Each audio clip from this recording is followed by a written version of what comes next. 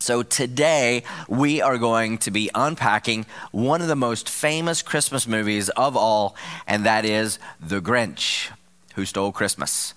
And it was 1966 when millions and millions of people tuned in to watch How the Grinch Stole Christmas, Dr. Seuss's rendition of How the Grinch Stole Christmas.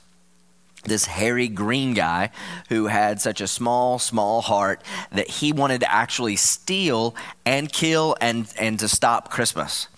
Can you imagine that? Just like, who would want to stop Christmas? Whose heart is that small that they would want to steal Christmas? I would like to believe that none of us here or there would want to stop Christmas. That every one of us would want to enjoy, the tinsel and the Christmas tree and the gift giving and the church services, all the beautiful nativity scenes and just remembering Jesus as a baby.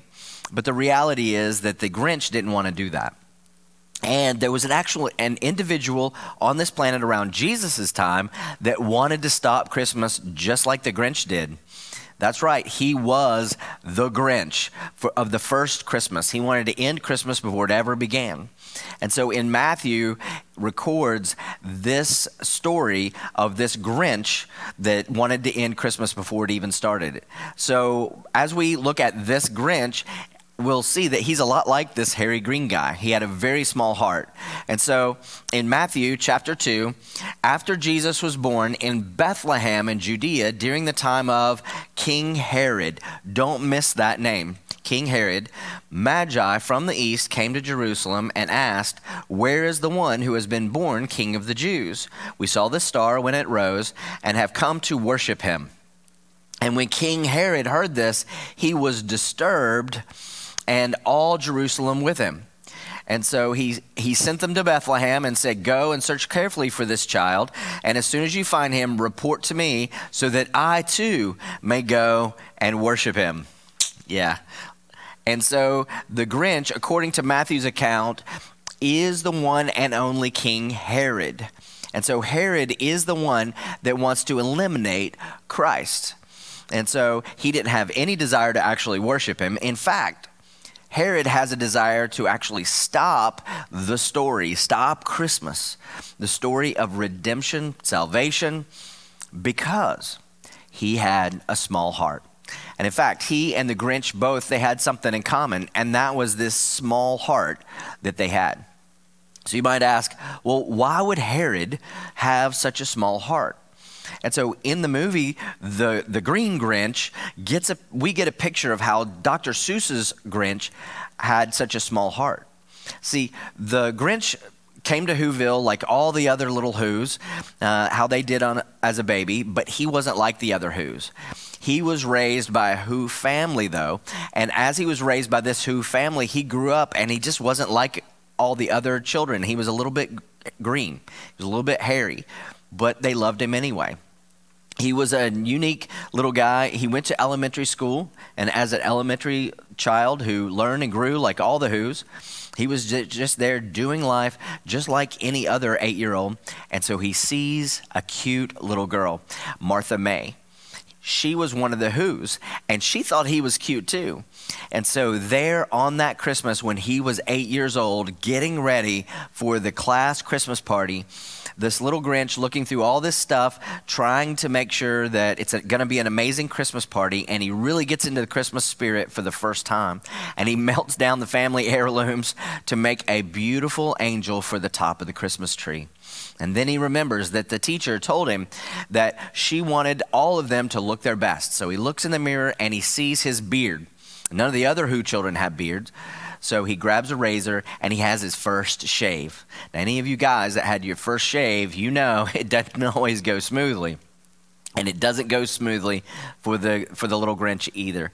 And so he goes to school with a bag over his head, with his Christmas tree topper that was made out of his family heirlooms. And the teacher asks him, "Take the bag off of your head." So when he takes the bag off of his head, his face is all mangled. He's got cuts everywhere, and all the children begin to make fun of him. Even the teacher laughs at him. Well, this wounds him deeply. And so he throws his tree topper. He picks up the Christmas tree, and as he throws it out the window, he screams, "I hate Christmas." And it was this experience that actually caused the Grinch's heart to grow small. This wound, the wound of his past, caused him to hate Christmas, to reject people, to isolate himself all alone. And you see, as I watch this movie and I see this picture of him, I can't help but think about how that happens in our lives a lot. That as I meet people, day in and day out, I meet people that are in their teens all the way up to people that are in their 90s. And I've noticed that all of us, we all sometimes have a tendency, if we're not careful, to deal with wounds from our past in a very unhealthy way. And if we're not careful, it will actually allow our hearts to shrink. And for those of you that are online, there's a lot of you that are watching right now, and your heart has grown small the same way that Mr. Grinch's did. We hold on to bitterness and hatred and an offense as a result of something that has happened to us in our past. And for some of us, it may be just like the Grinch. Maybe those elementary years where we remember, the playground experience or the classroom experience where, rejection maybe overwhelmed us. Or maybe we never felt like we belonged. And for some of us, maybe it was a family experience. That rejection and that emotion, or, even physical abuse that some of us have experienced within our family. And those wounds have manifested themselves in other ways, even in our lives. For some of us, it may have been something that happened on a ball field or with a coach or, with a teacher in a classroom. But somewhere along the way, we got wounded. And I see people all the time that have to deal with the reality of wounds, and it has actually set them back in their life. And it's affected the way that they live life and their heart and how they respond to life today. Those wounds, I know, can be very, very painful. And so today we want to think about them for a minute, because I recognize that the Grinch, he did everything he could to drown out the pain. And so this is what happens with wounds from our past. If we don't deal with them, if we don't acknowledge them, here's what we begin to do. We begin to try to drown out the pain and the noise of the wounds from the past in every way that we can. And it manifests itself in different ways, but we just try to drown out the pain. And as we follow the story of the Grinch, we find that to be true in Jim Carrey's rendition. And so this isolated incident at 8 years of age caused him to hate Christmas, run to a mountain, isolated himself, and as an adult Grinch, that wound is still fresh. And the pain from his past, he just can't get away from it. And there on that mountain, he does everything he can to drown out the noise. As he hears the Who's singing Christmas carols, he is reminded of that wound from his childhood. So he puts a pillow over his ears to try to drown it out. He puts bolts in all his blenders to try to make as much noise as he can. He has a giant monkey hit him in the head with cymbals. It's crazy the things that he does to try to drown out the noise of his wound of the past. So what we're going to do is we're going to dig deep, because the reality is that a lot of times we will do anything that we can in our life to get away from pain. We'll turn to pills, too much alcohol, anger, rejection, isolation.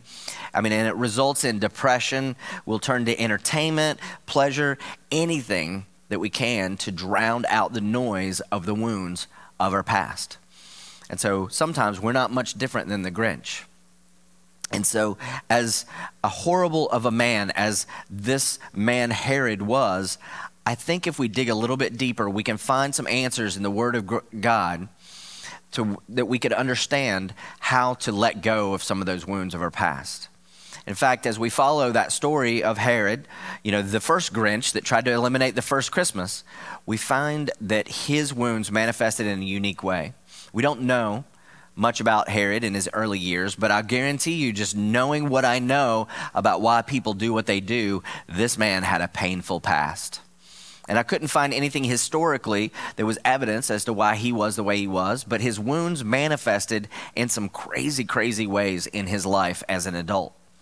And we know that it manifested itself in such a way, according to history, that he was the king from 40 BC to 4 BC, and he was an amazing builder. He built the temple in Jerusalem, but at the same time, he had this unbelievable character flaw as a result, I believe, of wounds of his past.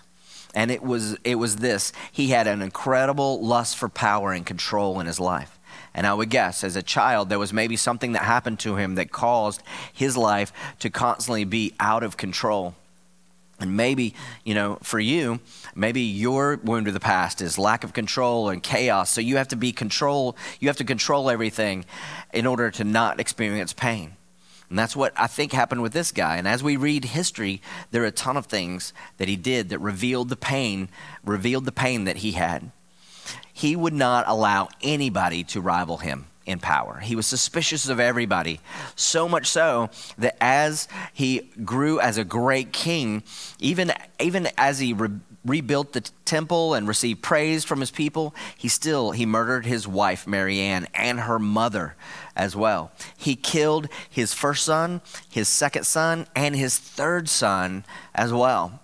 All of them he had assassinated.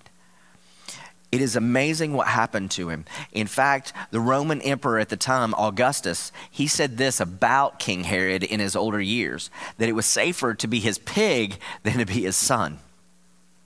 Herod's heart, watch this, his heart was so small that when it was time for him to die, he actually retired to Jericho, which was one of the most beautiful city, and he gave orders that some of the most distinguished citizens of Jerusalem were to be arrested on trumped-up charges and imprisoned. And then he ordered that the moment he died, they should all be killed as well. You see, he knew that nobody would mourn for him, and he was determined that someone would shed tears when he died. That is a seriously wounded man.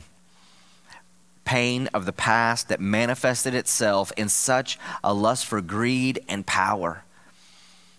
And it wasn't hard to try to figure out why he was trying to cut out this new king, Jesus, that was coming. See, this Magi showed up, and when he heard the news that there was a new king, man, he couldn't have another king threatening his rule. And so in Matthew 2:16, it says that he was furious and he gave orders to kill all the boys in Bethlehem and its vicinity who were 2 years old and under. Now, that is a wounded individual. You see, this wound manifested itself in him in such a way that all he could think about was himself. And here's what I want you to understand today. This is the big idea today, okay? When the wounds of the past leak into the future, they will always hurt those that are closest to us. Let me say that again. When we let the wounds from the past leak into our future, we will always hurt those that are closest to us. It'll manifest in such a way that we will not only hurt ourselves, but we will also hurt those that we love the most. You see, all that matters is me. I have to protect me. We get selfish. That's what happens. And that's what happened with Herod. His life was lonely. His heart was hard. He was frustrated. He was confused. He had no joy at all. It was an incredibly lonely life for Herod.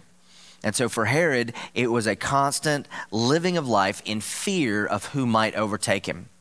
Suspicion reigned. And in his life, at the end of his life, he lived an incredibly lonely life, to the point that when he died, he knew nobody would care that he died because of all the anger, the rejection that had actually consumed him. And so today, what are the results in you and me? How do we find ourselves? How are the wounds of our past, how has that manifested itself in us? Because the reality is that's not where God wants us to live. He wants us to transform our hearts. God wants our hearts to be transformed. He wants our hearts to grow to be like his. He wants to give us a new heart. And watch this. The prophet Ezekiel says it this way in chapter 36. He says, I will give you a new heart, a new spirit, and I will remove from you your heart of stone and give you a heart of flesh, a soft heart, a loving heart. And so the question is, how does this actually happen in us? And after we make sure that our past hurts, how can we actually make sure that those not only don't harm us, but don't harm those that love us and that we love? We have to understand it's the love of God that can heal the wounds of our past. And we have to expose our hearts to the light of his love. Because if we don't, those wounds of the past, they will actually leak into our future and hurt those that are closest to us. Isn't that what Cindy Lou Who did?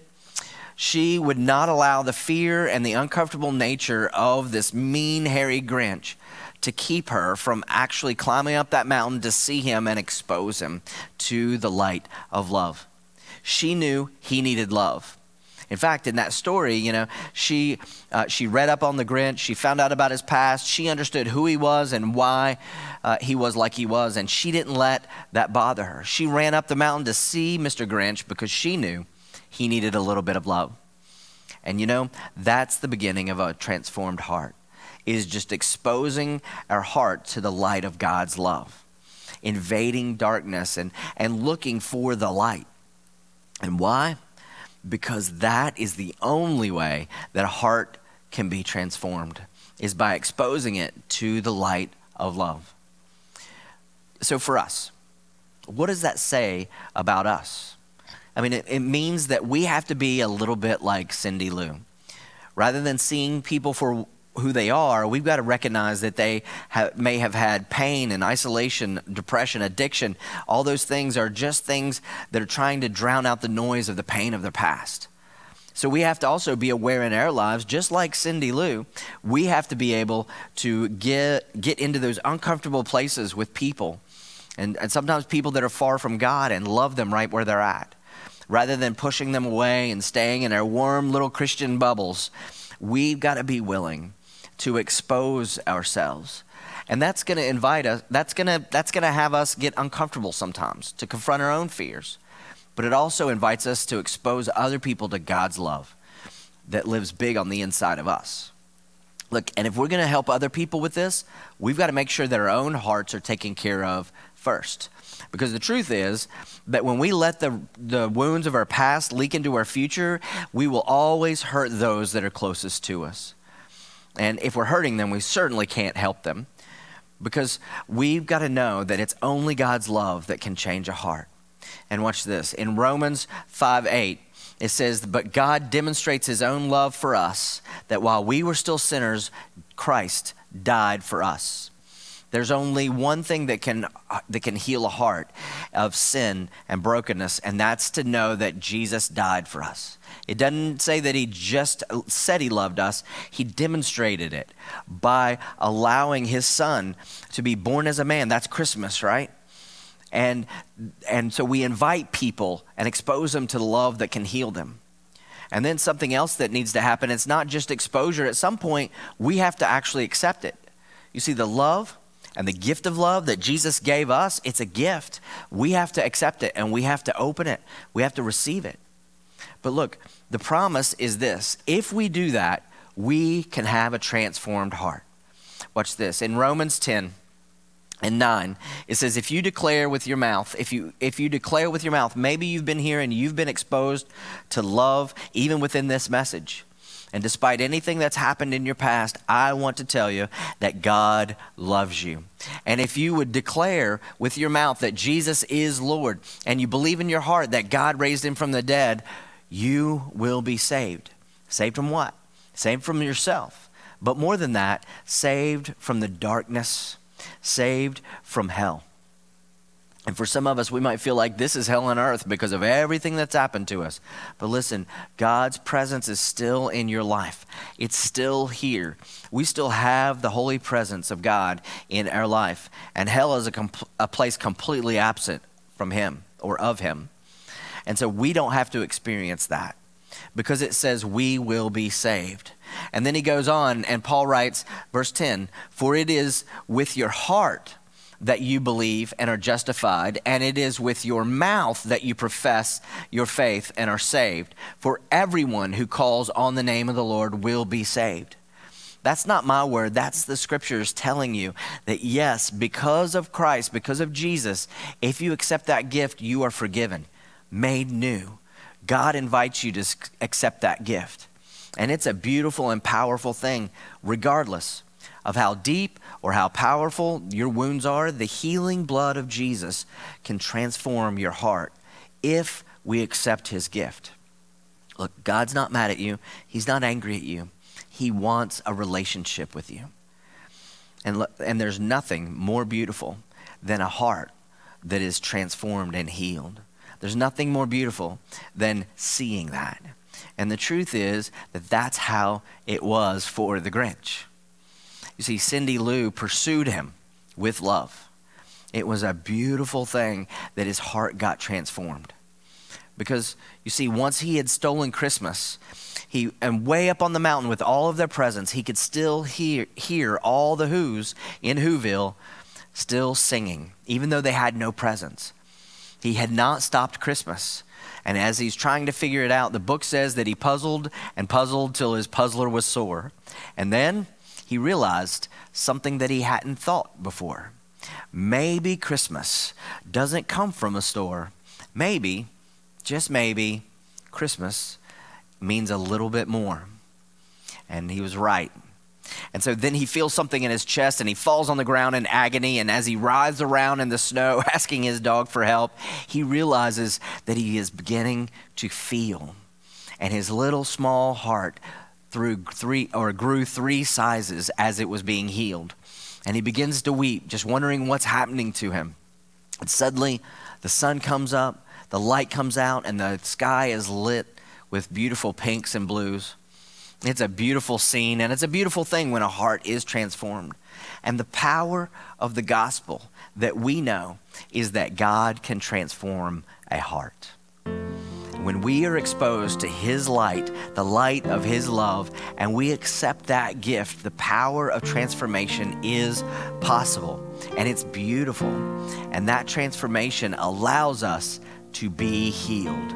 And the dysfunction that maybe we bring to our parenting or to our marriage, the dysfunction that we might bring to the closest people around you, that might look at us and say, hey, I kind of see this coming up all the time in your life. The people closest to you, they feel the manifestation of our wounds. I know it because that's the people that are closest to me. They have experienced that manifestation of my wounds. And look, if we live like that, then we will always live disabled. We can say, I'm forgiving, thank you, Jesus. But we can actually miss the powerful and abundant life that God has for us here. And so today, I want to encourage you. Yes, experience salvation, but experience the power of that salvation. The power that is supernaturally breaking the bonds of wounds or the supernatural process that God wants to do in our heart. He wants us to be people who tell the story of his glory and how he is making his home in our heart. He wants to help us overcome our wounds. And we don't have to let the wounds of our past leak into our future and hurt those that are closest to us. See, it's time to let God heal our hearts by leaning into him. And I know that God wants to do amazing things through you, and it depends on us to actually step in and to allow him to heal us, to allow him to heal our hearts, and then allow us to reach out and to help other people heal their hearts. And for some of you that maybe don't know God's love and his forgiveness yet, I just want to let you know that God, he's not mad at you. He's not angry with you. He loves you. And he has a plan for your life. And the problem is always that our sin separates us from God. And that's why Jesus was not only born as a child, as our Savior, but he also let men kill him, nail him to a cross, and that he paid for our sins that we would not have to be separated from him. So today, I just want to give you an opportunity to follow him. If you'll claim him as your Savior and you'll give your life over to him and turn away from the wrong things in your life and give your life over to him, the Bible says that you can have eternal life and that he will be here with you to walk with you through absolutely everything. So if that's you and you need that, wherever you are and whatever you're doing, I just want to lead you in a prayer right now. And it's simply your commitment to give your life to God and to take on His life. So let's pray together. Father, I believe that your Son Jesus died on that cross for my sin. And Jesus, I claim you as my Savior and I give you my life. Make me whole in every area. I turn from all the wrong in my life and I give my life to you. In Jesus' name, amen.